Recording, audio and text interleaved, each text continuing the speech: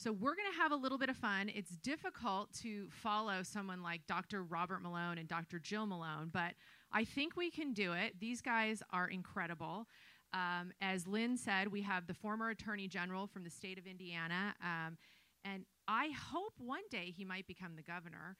And here is a little known fact about the former Attorney General. He also happens to be a famous Elvis impersonator. And I'm not making that up. So at some point, maybe Alexis might have some competition at the end. Maybe we'll talk them into doing a little Elvis duet. I don't know. And then, of course, Dr. Aaron Kheriaty, he has an incredible book out right now, The Rise of the New Abnormal, the Rise of the Biomedical Security State. And I have read it. I've actually read it 2 times. It's probably one of the best books I've ever read, and I don't say that lightly. So I think we have some copies here. If we've run out, I suggest that you find the book somewhere, somehow, probably on Amazon. Is that right? Okay, so what we're going to do in this panel today, we're going to talk a lot about free speech and censorship. So people ask me all the time, if there was one thing that you had to identify as a mechanism that's brought our country to where it is today, I personally think it's the erosion of free speech and the tremendous censorship that we've seen in this country, both on the internet as well as social media. And we're now actually seeing it in the spoken word, right? How many of you guys have heard the concept now of hate speech, right? It's terrifying. And I know Dr. Aaron Kheriaty is involved in a couple of lawsuits, and we'll talk today about those and start to dissect that. So with that, I'll kick it off with you, Curtis. Let's talk about free speech and truth and how that's being impacted from a legal landscape. Hello, is this on? Can you hear me? There he is. Well, thank you very much, Laura. And I want to really thank all of you for being here. It's great to see such a crowd. And if you're good, if you behave yourselves, I might give you a little Elvis later on. He also does a great Godfather impression.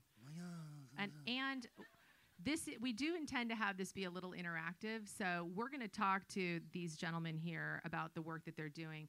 But at some point, I'm going to stop it, and we'll send a microphone. I'm sure we have a runner around here somewhere through the audience, because we'd love to give you guys the opportunity to ask some questions. This crowd seems very, very ready. I see you all out there taking copious notes, some of you. So we'll give you guys the chance to ask some questions. Well, now, wait a minute. Laura she broached the subject of The Godfather, so I have to say this. The Godfather is my favorite movie. Anybody join me with that? Every time it comes on AMC, I have to stop and watch it for at least a few minutes. And what I love about The Godfather is it has the most fabulous lines. I'm going to make him an offer he don't refuse. That's one of the good lines. But my favorite line from The Godfather is the very first line in the movie. Anybody know what that line is? It's when the Undertaker fades into black and he says, I believe in America. And ladies and gentlemen, that's why we're all here. Because we believe in America. But we believe in a certain type of America. We believe in a free America. You know, I'm more of a Batman guy than a Superman guy, but I love the concept of truth, justice, and the American way. And we think about comic strips, but that's very real because there is no America if there is no justice. There is no justice if there is no truth. And what we've seen over the last couple of decades, but manifest itself in the last few years, is an attack on the truth. And that's the central core of what we're dealing with, an attack on the truth. And we have to get back to truth, back to justice to right these wrongs. And I'll give you some examples of how this works. You are being purposely shut down and shut up. You are being intimidated into not speaking. That's what cancel culture is all about. Get these folks to sit on their heels and not make a fuss. And the other side is winning. The other side is winning. Now, one of the most dangerous things for a group like this is to be accused of being a racist. And the number one weapon is the weaponization of race in this country. If you can attach it to black, they won't fight back. And it creates an environment where you're afraid to say something. Now, I I would hazard to guess that just about everybody here, one of your biggest fears is someone accusing you of being a racist. And it's important to say that because today it's the accusation alone. It's not a matter of somebody proving it. All someone has to do is make an allegation, and that allegation becomes credible, and now you're fighting this racism thing. Anybody concerned about being called or accused of being a racist? Now, who said not anymore? Let's wipe that fear away. The thing is, there are some of you, and maybe most of you, who probably will say, I don't have a racist bone in my body. And you'll make that statement out, and someone will call you on it. And I don't want to pick on you. I'm going to pick on myself, because this is the understanding that we have to make in searching for the truth. This is me talking about me right now. When I see a black guy, a young black guy, bebopping down the street with dreadlocks, ball cap on sideways or backwards with that I'm a new cap tag still on there, pants hanging down so you can see the boxer shorts, or worse yet, the crack of his tail, tennis shoes open, I'm thinking gangbanger, drug dealer. That's me thinking that. Totally unfair. Totally unfair, but that's me compartmentalizing what I think about someone else. Do you ever do something like that? Or what if I see a white guy, bald head, tattoos all down his arms and knuckles, tattoos going up his neck? I'm thinking white supremacist, and I'm walking across the street. Guy could be a Sunday school teacher for all I know. The point is that we all engage in stereotyping and categorizing people into groups. But we've been convinced that there's something wrong with that. Now, I'll give you a little example. Suppose that we have a math equation, and there's a $25,000 prize for you to solve this really intricate math equation. And they're going to give you two groups to assist you so you can win the $25,000. One group is 2 Asians, and the other group is 2 white guys. Who are you picking for your math team? We're picking the Asians? Now, why are we picking the Asians? Because we have a stereotype, a belief system that Asians are really good at math. Now, that's not a bad thing. That's a good thing, but someone would suggest that that demonstrates your racism because you have made a predestination or a prejudgment based on race or ethnicity. Similar example, we're in a city park, and the game is basketball. We got 5 white guys and 5 black guys. Who are you picking? Did you say you're picking the black guys? I'm picking the tall guys.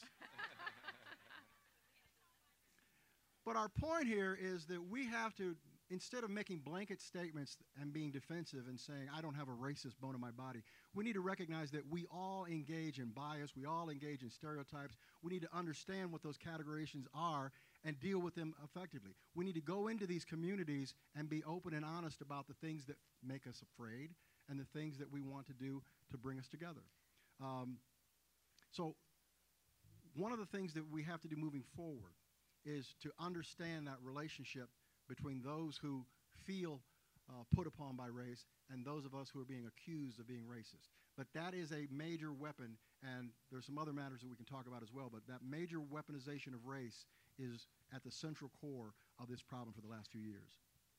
I couldn't agree more. And my question would be, and maybe Aaron, we can switch to you for the answer on this.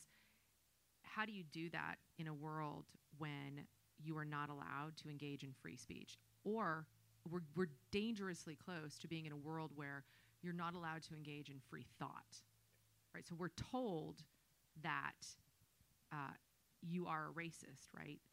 Because you want to send your kids to school and you don't want your children to be told that if they're a white child, they must repent for the sins of their ancestors. We know here in California, we're being told that we might have to pay reparations. And if you speak out against it, you are shut down, you're labeled, you're castigated. So how do we address that?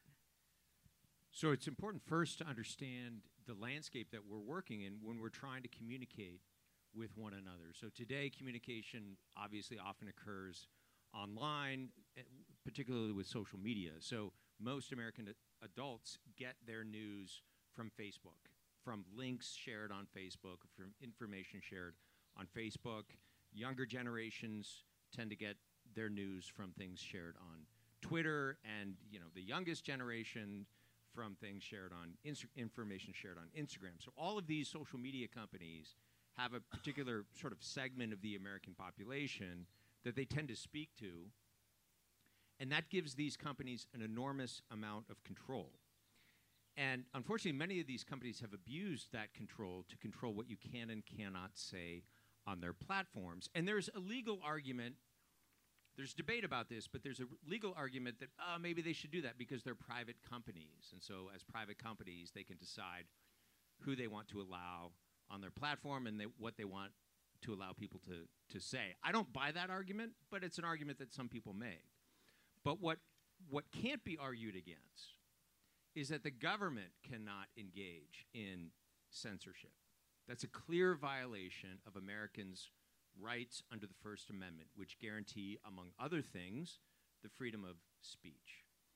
And right now, without most Americans even being aware of it, what we are allowed to say, not only on social media, but even on other apps that you use on your phone that you might think are for private messaging only, like WhatsApp, which is owned by Facebook, which is owned by a company called Meta.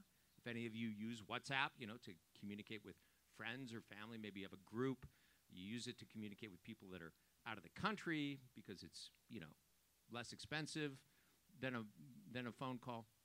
Well, it turns out we now know, based on some information that we got on discovery in one of the free speech legal cases that I'm involved in, we know that information is limited and censored even on private messaging apps like WhatsApp.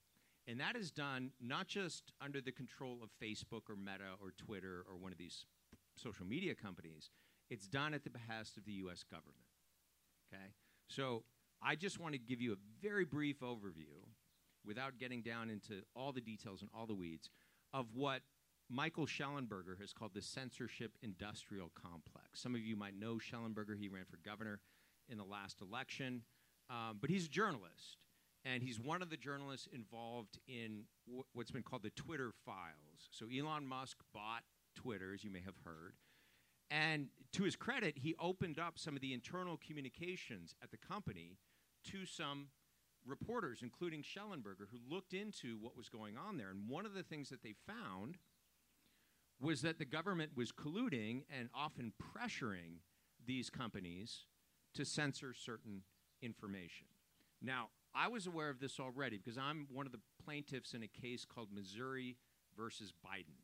Okay, this was the state attorney general of Missouri and Louisiana filed a lawsuit against several senior officials in the Biden administration, alleging that now there are at least a dozen federal agencies implicated, the White House and a dozen other executive agencies, from the FBI to the Department of Homeland Security to agencies involved in the Department of Health and Human Services that are involved in social media censorship.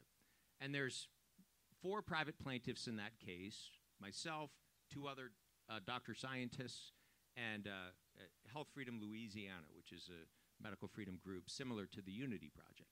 And so we're suing the federal government to try to uncover and stop what Schellenberger has called the censorship industrial complex. Basically, starting around 2016, in the wake of the election of Donald Trump and in the wake of the Brexit movement in Great Britain, our elites, and this involves elites from both parties, by the way, that the Republicans are not entirely innocent in this regard either.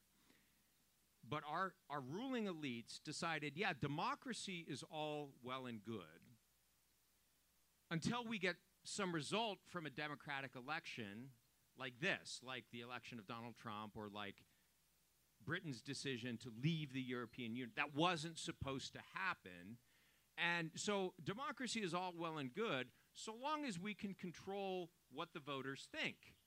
And so that the voters do the right thing according to our judgment, according to what we believe is best for them, right? This is the kind of condescending attitude that our elites have for ordinary Americans, for our intelligence, for our experience, for our judgment. So they decided, okay, if democracy is going to survive according to our definition of democracy, we got to control the flow of information. We got to control what you read, what you share, where you get your information. And so they started building up partnerships with social media companies and with other private entities. University of Washington and Stanford University are two key universities that are involved in this whole censorship complex. And they started controlling what could and couldn't be said, and this really took off during the COVID pandemic. Right? So the reason that there's 3 doctors and scientists involved in this lawsuit is that all 3 of us experienced censorship, either putting stuff out there on social media that wasn't seen on the other end. That's called shadow banning. You may not even realize that you're being censored.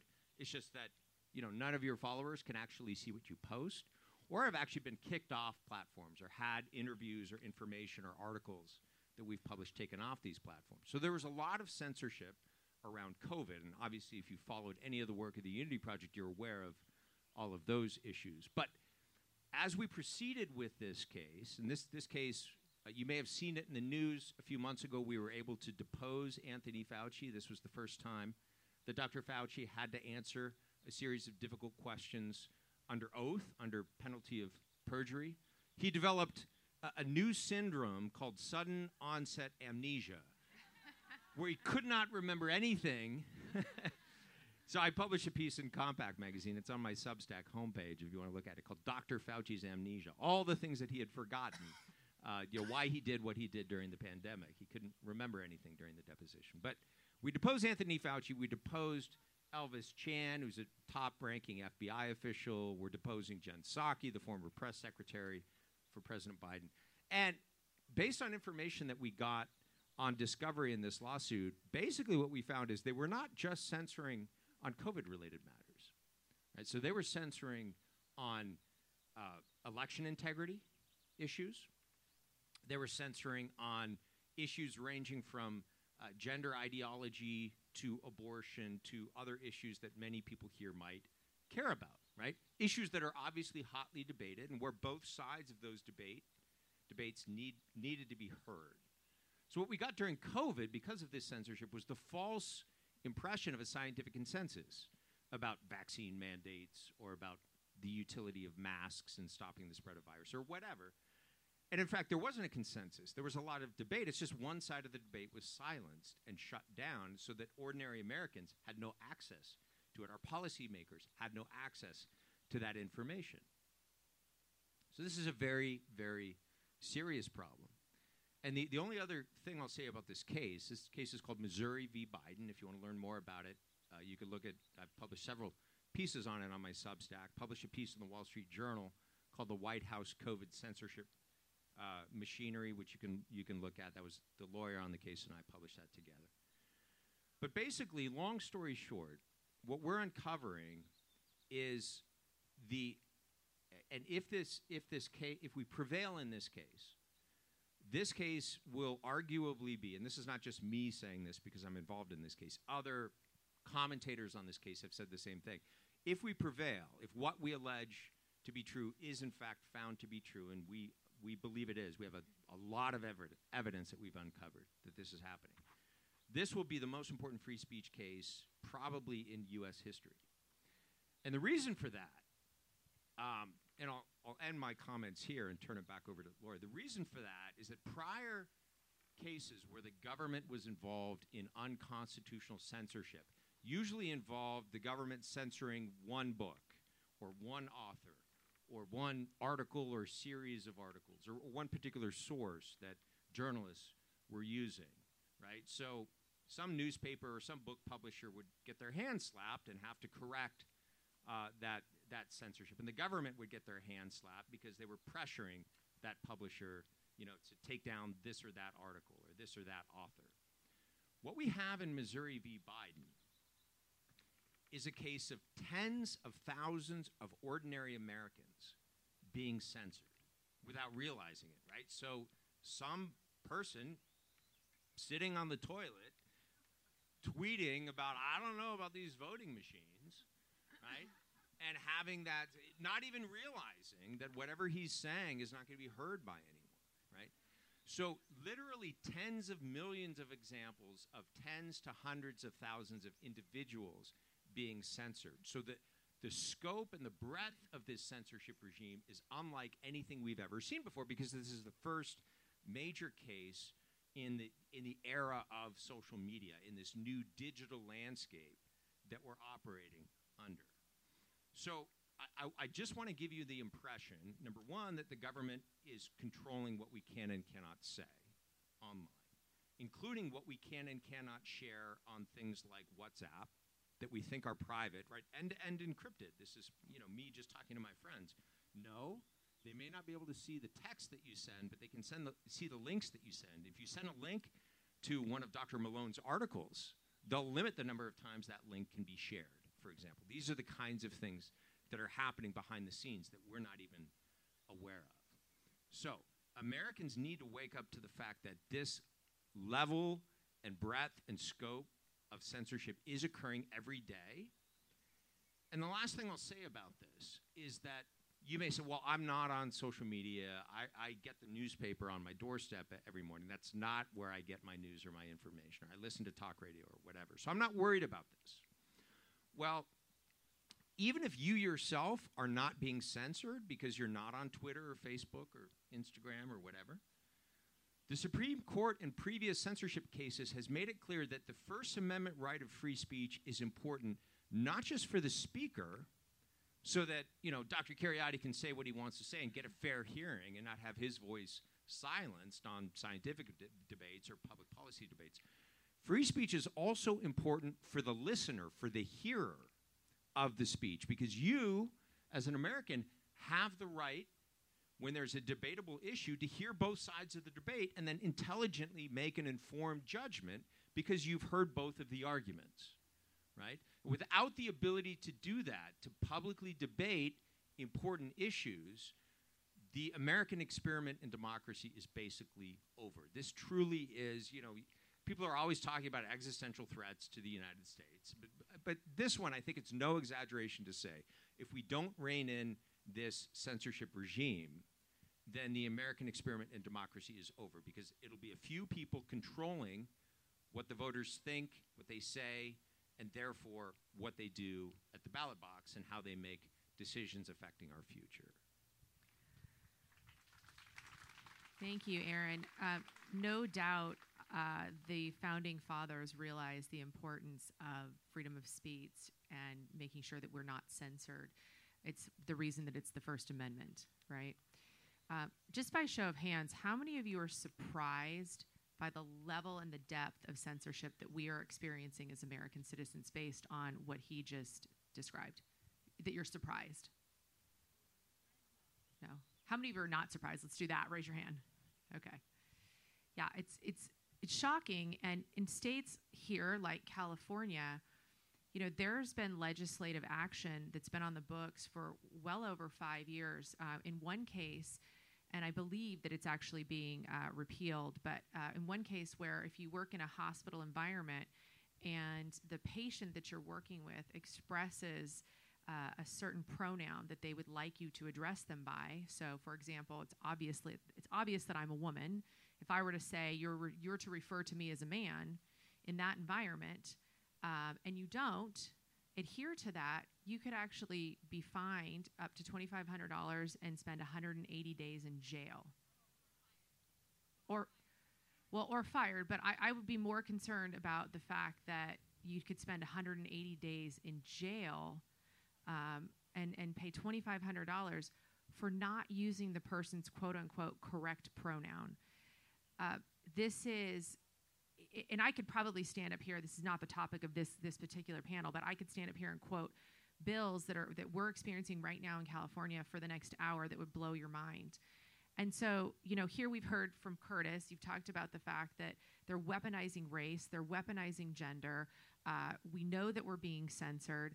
So, where do we go from here, from a standpoint of citizenry? What is the next step? What is the next step as a citizen? What's the next step as a parent in responding to this as a responsible, active, engaged citizen? Well, to let you know the depth of the problem, we're here out in La La Land, California, no offense. And I'm from Indiana. And Indiana is a very conservative red state. We have a supermajority. So you think that things are all hunky-dory in Indiana, right? No, the same game is being played in Indiana as everywhere else. And I'll give you an example. When I was Attorney General, the rulemaking authority of state agencies was required to come through my office for approval. The Bureau of Motor Vehicles decided to enact a rule, not a law, but a rule, creating an additional classification of person called X. So you would go to the Bureau of Motor Vehicles and you would apply as a male or a female or an X. And when that came before my desk, I took the position that this was not a procedural change that was the subject of a rule, but was a substantive change which required legislation. So we denied it and sent it back under the theory that the General Assembly, if it chooses to create a new classification of person, as wrong as I might think that is, that's within the right of the General Assembly to enact legislation. The governor signs it, and then the people hold somebody accountable for what happened. What the effort was here was a state agency took it upon itself to create a rule that would bypass that legislative process and therefore bypass that accountability process. And so one day you would simply go to the Bureau of Motor Vehicles and the X was there and you didn't know how it got there. That was the game plan. Only it wasn't just the agency that was behind it, it was the executive branch of government that runs the agency that was behind it and supported it, and the General Assembly leadership. I raised the question to the Speaker Pro Tem of the General Assembly, thinking that I was alerting him to a concern of a rogue agency, and found out that he was well aware of it and was approving of it as a way to get by no accountability. So the arrogance that exists within state government, within federal government, to pull these things off, they're getting sloppy. What we can do about it is first we have to call it out when we see it. We have to acknowledge what's happening. We also have to develop relationship amongst various groups. We have a variety of different groups that are out there that are supporting the same cause but don't speak, don't communicate, some of different backgrounds, some of different racial and ethnic backgrounds. We have to develop relationship and connection with those who are like-minded so that we can organize and formulate a movement to redirect and restore our country to the way it needs to be. Yeah, thank you for that. So I do want to talk about some things that we can do and also some positive legal developments, because probably after listening to Dr. and Dr. Malone, and maybe the two of us, you guys are a little depressed about the state of things. That's why we brought everyone to drink a bunch of wine. Yeah, have a little more wine. Pour the wine. And, you know, people always ask me, why don't you leave California? You don't like the politics there. And, you know, I come to a place like this and I look around and it's, but California has its upside. So enjoy the wine country and enjoy the beautiful weather. But also, so a couple of things that people can do. Number one, you might think, okay, I'm not filing lawsuits. I'm not battling in the courts. You know, I'm an ordinary citizen without expertise in this or that area. What can I do? The courts, for better or worse, respond to the court of public opinion.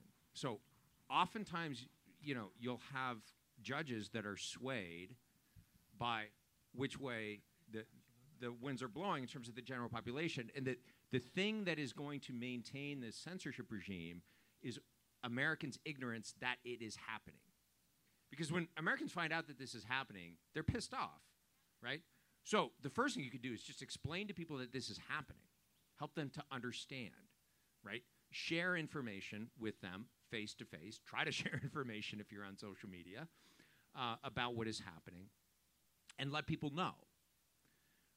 Because ultimately, our government, whether it's the courts or the legislatures, are going to respond to the will of the people. But right now, there's no general pushback from the American population, mostly because ordinary Americans are simply not aware of what's actually happening with censorship. So that's the first thing. The second thing that you could do, and this is really important, is I think all of us, particularly maybe during the pandemic, to one degree or another, and I'm certainly guilty of this. I spoke out publicly on pandemic policies. I lost my job for challenging the University of California's vaccine mandate, where I had been a professor in the School of Medicine for 15 years and director of their medical ethics program. So, but even as someone who has been a public voice in some of those issues, those debates, I find myself in certain contexts self-censoring, not actually saying what I think. Sometimes we can internalize these things. Oh, I'm afraid I'm going to be accused of being a racist or this or that phobe. And so I'm just going to keep my mouth shut, even though I know that what's being said here is ridiculous or absurd. And I think when ordinary Americans start not saying what they think, then we're in trouble as a society. Now, that doesn't mean that you say every thought that comes into your head all the time, totally unfiltered. No, there's social context, and there's, you have to think about who am I with and what are they capable of receiving and all of that stuff. But ask yourself, am I biting my tongue now because I'm afraid of what people will say about me? Am I biting my tongue now out of cowardice and fear?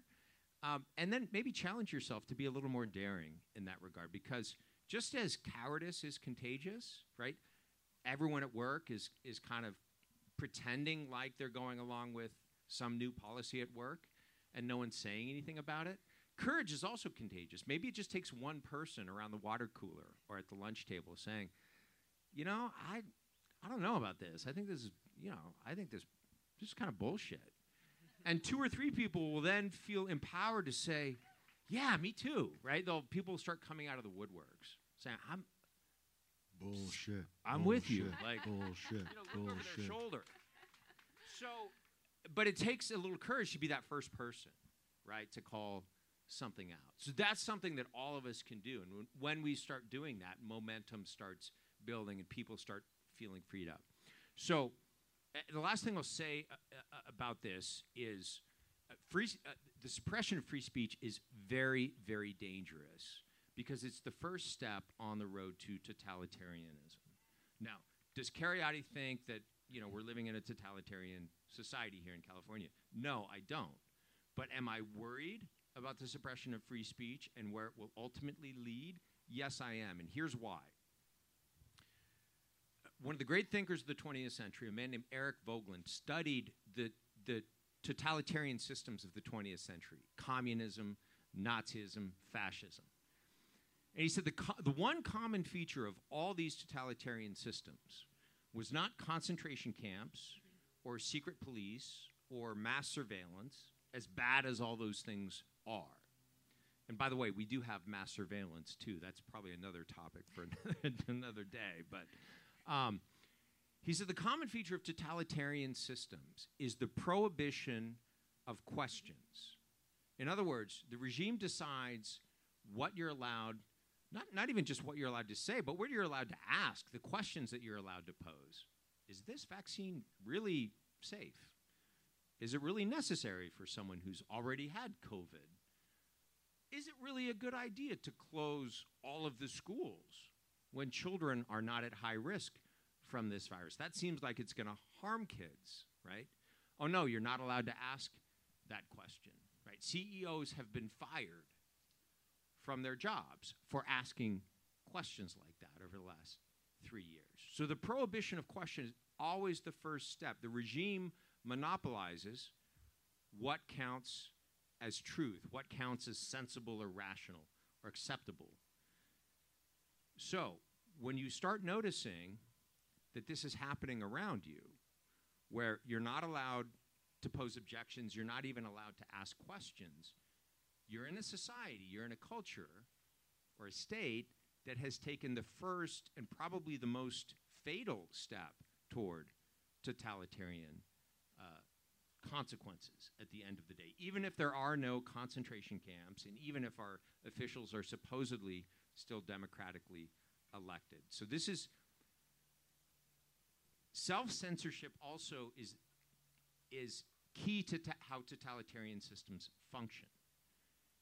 Once totalitarian systems become sufficiently advanced, they don't need the concentration camps anymore. They don't need secret police anymore, because citizens inform on one another. Citizens have absorbed the communist ideology, and they literally will turn in their own brother or sister or parent for, violating the Marxist orthodoxy or for violating the, Nazi racist orthodoxy. That is an advanced stage of a terrifying society because people have internalized those prohibitions, right? And the prison that has been created doesn't have any barbed wire anymore because it's the worst form of imprisonment when those questions no longer occur to people, no longer occurs to people to question the system. They go along without any difficulty and without the need for external forms of coercion because they've internalized the ideology. And all Americans are responsible for pushing back against that.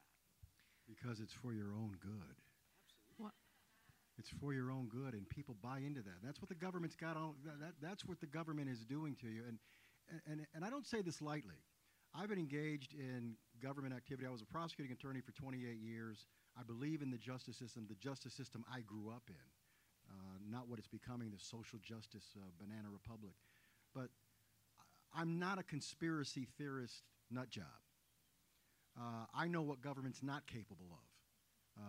But I can tell you, I've learned so much, and you have too, in the last few years, because all of these things that have been occurring over the course of the last few years that have different names to them have been occurring for the last 20 years or 30 years, and some going back to 60 years of social activism that's been slowly eroding our resistance.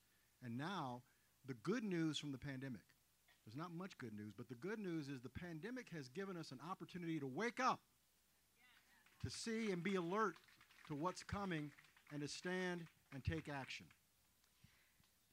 There are some hallmark indicators, though, of what you were talking about during the pandemic. I mean, we saw neighbors reporting on neighbors in certain counties that, they were having parties or someone was walking at the beach or on a hiking trail and they shouldn't be out. And the other thing that I really want to talk about, Aaron, and I know you probably have some thoughts on this too, Curtis, here in California, I'm curious, by show of hands, how many of you guys are familiar with AB 2098? So that is a bill. I believe we have a preliminary injunction thanks to Aaron. And I want you to talk about that. But for those of you that are unfamiliar, this is a bill that is probably one of the most dangerous bills that I've heard of in a long time, and that's saying a lot considering what we've seen legislatively. It's a bill that says doctors are not allowed to go against the COVID narrative, and let me explain that. So essentially, let's say you have an autoimmune disorder, you've been being treated by a doctor, an endocrinologist. You go to your endocrinologist, and your endocrinologist says, I have to recommend against the vaccine because I believe that could result in some type of adverse reaction as a result of your existing autoimmune disorder. That doctor under AB 2098 could lose their medical license. It is a total infringement on free speech. It's an infringement on the doctor-patient relationship. I would imagine privacy. So there's so many layers to how dangerous this particular piece of legislation is. And so, to me, that's a hallmark indicator that we're very, very dangerously close to what you were talking about in terms of kind of this dystopian future that we could see. Yeah, that's right. And this bill, which Laura and I went up to Sacramento, where I testified against this bill. They didn't listen to me, unfortunately, and they passed it anyway. The governor signed it into law. Went into effect January 1st. That's the bad news. The good news is that along with 4 other physicians in California, I've filed a lawsuit in federal court. This one is called Hogue v. Newsom. If you want to read up more on the case, you can look it up. Challenging the law precisely on First Amendment constitutional grounds, because this is an infringement on physicians' free speech, which obviously doesn't primarily harm physicians. It harms patients who can't get an honest opinion from their doctor. And I don't care if you're left, right, liberal, conservative, whatever. I don't know of any Californian that wants to go to their physician and ask their doctor a question about COVID and not get that doctor's honest judgment or honest professional opinion. Nobody wants to go to a doctor that has a gag order and has to read from the script written by the California Department of Public Health because he doesn't want to lose his license, right? No, you might disagree with your doctor's opinion. You might go seek a second opinion. Obviously, you have the right to do that. But nobody wants their doctor, I think, to lie to them or to withhold information that the doctor believes to be true, right? Trust is absolutely necessary for the doctor-patient relationship, and this cuts across the ability of patients to trust their physicians. It's also the worst kind of threat to hold over a doctor's head. So I was fired from my job at UCI for challenging their vaccine mandate in court, but then I could go and still set up a private practice and continue to see my patients, right? But empowering the medical board to take away my license if I say something that the state doesn't like about COVID, that means I can't practice medicine at all, right? That's my entire livelihood, my entire ability to care for the patients under my care. So that's sort of the worst professional threat that you could make toward physicians. And it's going to, unfortunately, either make some of the best physicians leave the state. We already have a physician shortage in California. It's going to worsen that. Or it's just going to make physicians on certain issues, unfortunately, not speak up and not tell their patients the truth. And this is a trial balloon, right? The law is specific to COVID, but if it works for COVID, they're going to do it for gender-affirming care. They're going to do it for whatever else the state wants to promote in a medical context, and they're going to start doing it in other states. But the good news, is that we filed what's called a preliminary injunction, which the court accepted and granted, halting the application of the law while the case goes to trial. So AB 2098 is not in effect right now, and the preliminary injunction establishes that the 5 physicians who filed the suit have standing to bring the suit. That's a legal way of saying we have the right to bring this case. That's good news because a couple of other doctors tried the same thing, and their cases were dismissed on the grounds of standing, so we got over that hurdle. And the court will only grant a preliminary injunction if the judge believes we have a very good chance of prevailing in this case. So we haven't won the case yet, but so far we have very, very solid indications that we're going to prevail and this law is going to be struck down. Well, and what's terrifying is that you have elected officials that are even authoring this type of legislation. And you talked about radical gender ideology. It may not be happening in the medical environment in terms of that breach, but it certainly is in the academic environment, right? I mean, we see there's actually bills right now that are on the books here in California that are interpreted by the California Department of Education that will prevent the teachers, the schools, the administrative staff from working with the parents should a child go in and state that they believe that they're a different gender. So that is a direct edict that's to be kept secret from parents. So it's happening. Curtis, did you want to weigh in on AB 2098 just from a legal standpoint? Your thoughts on that? I think I couldn't cover it any better than Aaron did. So, let's go back before I want to open it up for questions in just a moment because I think we only have about 10 more minutes. But we were talking about what can you do, and I want to say that I want you guys to give yourselves a round of applause. Go ahead, give yourselves a round of applause. The reason for that is, when we started this panel, I said, by show of hands, how many parents are here? And I think just about everyone raised their hands. It's your ability to engage, to be aware, and to lead the way for your children that can be profoundly impactful. There are a lot of kids that go to school. They're put into, I call it the prison system, which there's a lot of similarities between the prison system and the academic system, believe it or not, if you really start to break that down. That is not the topic of this panel, but some other time we'll have to cover that. And kids do not feel free to express any question. They don't feel free to potentially even come home and ask the questions in their own home. So what you guys are doing it can be profoundly impactful. I will say I heard a child say something that was really heartbreaking to me the other day. She said, I feel like I lead a double life because in her home, she's free to ask questions, she's free to access information, have open conversation. But in the academic environment, she is forced to be in an environment where everyone's indoctrinated.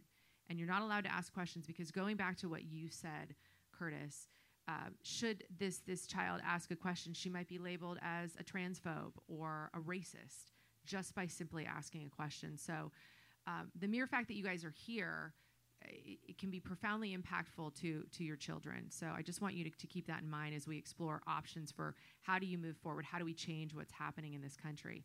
So with that, I don't know how we're going to do that. I think Lynn's got the microphone. Who has a question? Who's brave enough? We'll start over here. I'll let you call it out, Lynn. How about that? Hi, thank you all. My wife and I are both in the medical profession and subjected to mandates for vaccines, threats, refusal to honor religious or even sometimes medical exemptions. Do we see anything as far as recourse or justice in that realm for the future? Yeah.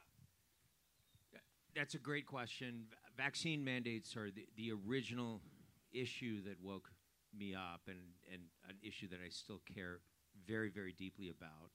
The courts are not being friendly to challenges to vaccine mandates right now, and I could get into the legal reasons for that. There's a precedent going all the way back to 1905, a Supreme Court case called Jacobson v. Massachusetts that has been over-applied and too widely interpreted as a case precedent to basically make it really, really hard to challenge vaccine mandates. The cases, however, against vaccine mandates that tend to win in the courts are cases where people are denied a religious exemption to the vaccine. And the reason for that legally is the free expression of religion is a First Amendment right guaranteed by the Constitution. Thanks be to God. First right enumerated in the Constitution, first one mentioned in the First Amendment of the Constitution is the free exercise of religion. And the non-establishment of a state religion exists to support your free exercise of religion, not to exclude religion from the public square. But when a constitutional right is implicated, the court applies a higher level of scrutiny to the case. They apply what's called a strict level of scrutiny, which means the entity denying that religious exemption has a very high burden of proof to establish that they need to deny that religious exemption. And it's hard for them to do that. So the cases that are winning in the courts are the cases that are challenging vaccine mandates on religious freedom grounds. And it just has to do with the court is willing to apply that strict level of scrutiny in those cases, whereas with a medical exemption, or my case was based upon natural immunity, the court is applying a lower level of scrutiny, what they call a rational basis review. This is getting down into the weeds a little bit too much, but basically on that level of scrutiny, they always defer to the mandating institution, as they deferred to the University of California in my case. The university didn't have to demonstrate that their mandate was narrowly tailored. They didn't have to establish that their mandate did more good than harm. They didn't have to establish that their mandate even achieved the purpose for which they initiated it. So it's a very low threshold for the institution to cross. So if you want to fight vaccine mandates in the current legal climate, try to push back on freedom of religion grounds, and if you're wanting an exemption from a vaccine mandate, if you can, in good conscience, file a religious exemption, that will be the hardest sort of exemption for institutions to deny. And their lawyers know that. It's not because they care about your religion or your religious freedom or your conscience necessarily, but it's because their lawyers understand these legal issues, and that if you were to push back or to threaten to fight in court, they would probably lose. Okay, I think, do we have time for a couple more questions? 2 more questions. Okay, Lynn, you choose.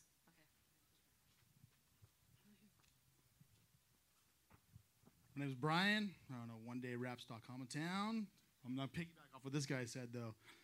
You don't have to be afraid to speak out, because I do like crazy. and my business has grown 10 times in the last Good 3 for you. years. And I Love wouldn't know a few of these people here, like Chad and Denise and even Lynn, really, if I hadn't done so. So as long as you have it in your back of your mind that you are uncancelable, you can't be messed with. I say whatever I want every day. I talk so much trash on the internet that I got my badge of honor yesterday, and I can no longer use Instagram's tools for building my business. So yeah, the amount of people that will back you if you talk up, you have no clue how many are out there. They're everywhere. Right. You will make so much more money if you just rely on the people that support you, because what are you going to do? Lose the clients that weren't going to use in the first place? I can tell you, they don't spend money, and they're a freaking nightmare to deal with. So Wow. talk up, talk shit, and you'll be just fine. I promise you. Nothing's going to happen. This I is love that. still America. Good job, Brian. I will tell, I'm pretty sure that we're all domestic terrorists. I'm getting that put on my business card, so. Okay, we'll do one more over here.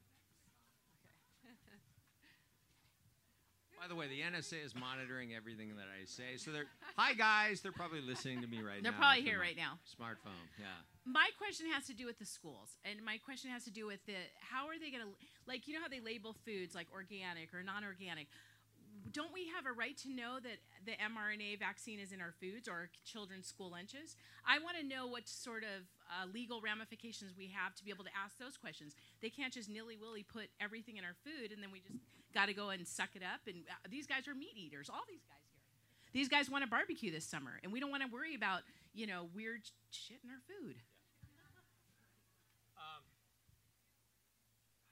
I'll let one of you guys take that. Yeah, so, I mean, look, I think we're about ready to get our own cow. Yeah. I don't know.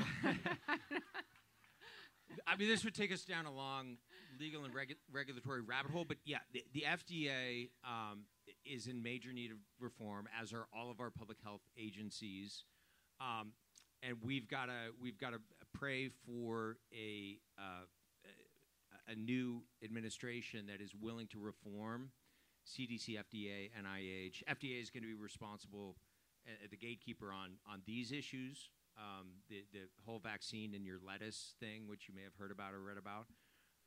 So yeah, I mean, if we want labeling, if we want safe foods that are not pumped full of strange things that the transhumanists want to experiment with us on, then that's going to take some legal and regulatory action at the state level and or at the federal level. And you know what? There are candidates now in the race from both parties. I'll mention my friend RFK Jr. He and I might not agree on all issues, but he is dialed in on a lot of this stuff. And I really admire the fact that he's thrown his hat in the race. Obviously, hard to beat an incumbent. And I'm not political. I'm not here. This is not a stump speech for him or DeSantis or Trump or whoever. This is not an endorsement. I'm just saying I'm edified by the fact that he's bringing these issues to the Democrat primary debates. Almost impossible to beat an incumbent president, although, this one may be beatable, if anyone is. But he's at least going to be, these issues are going to be now part of those debates, whereas if he wasn't in the mix, they wouldn't even be on the table for one of the parties. And so he's going to bring an interesting twist. And I think as a consequence of that, more Americans are going to be aware, first of all, that these are issues. What are you talking about? mRNA in the food, right? So there are some positive developments on the horizon. There's more and more conversations and more public leaders with a voice that can change the conversation that are starting to wake up. So I think there's reason to be cautious, but there's no reason to be pessimistic. America's overcome a lot of crap in our history, and Americans are strong and resilient. So we'll beat back this one. Well, I would add to that, we have lost confidence in our institutions, and where do we get that back from? Because our government has lied to us, and we've caught them in the lie. And once we know that the government has lied, how do we get back? When someone says this is safe and effective, anybody believe in safe and effective anymore? So how does the government that we put in power regain our trust? that's an open-ended question that hasn't been resolved yet. Okay, I think we have time for one last question. Yes, I just wanted to build on what that gentleman over there said. We need to be on the offense. We're tired of being on the defense. If they call us a racist, so what? I fire back at them and say, oh, yeah, I am a racist, but wait a minute, didn't you back Black Lives Matter? Well, of course. Okay, so you're a racist against white people. You're a racist against Asians. I mean, the other side, they're not that bright. It's much easier for us because we are educated, and if we do it in the right way, we can shut them down every single time. So don't be afraid. I mean, I have a niece and a nephew that live on the East Coast that think I'm transphobic because they saw me put something online about Dylan Mulroney, and I said, wait a minute, and I didn't even know that. They started, like, calling me out. I'm like, what are you so mad at me about? Because you're transphobic. You don't like Dylan Mulroney. I'm like, oh, on the contrary, I think I think he's brilliant. He's laughing all the way to the bank. I really feel bad for the little guy that's got Anheuser-Busch in his 401k, and it's tanking, and they're going to lose money in that. Right. And these kids don't know that. They're so dumb. They're not getting exposed to that. So get out there, people. Educate your younger children, your nieces, your nephews, your neighbors, because they don't know. And a lot of the 30-somethings and 40-somethings don't have time to do the studying. So we've got to educate them. Do not be afraid of the name calling. It's a badge of honor, and you just be smarter, and you take it on them. I love it. Let's get her name. Do you need a job with the Unity Project? No, I'm kidding. I love you guys. You guys are all awesome. Thank you for being has been here. This is fantastic. This is great. Yeah, I would like to end by saying, first of all, thank you for being here. Thank you for listening to this panel. Hopefully you got something out of it. I still very much am a patriot. I very much believe in this country. I think this is hands down the greatest civilization to ever grace this planet. I think we are the most opportunity-giving country in the entire world, and I still very much believe in this country. We have a lot of work to do, but it's people like you that I think will ultimately impact change. And so thank you for listening. I think, is there a possibility that we could talk you, Curtis, into ending maybe on a little note of Elvis? Are you lonesome tonight? Will you miss me tonight? Are you sorry we drifted apart? Does your memory strain to that bright summer day when I kissed you and called you sweetheart? Do the chairs in your parlor seem empty and bare? Do you stare at the doorstep and picture me there? Is your heart filled with pain? Shall I come back again? Tell me, dear, are you lonesome tonight?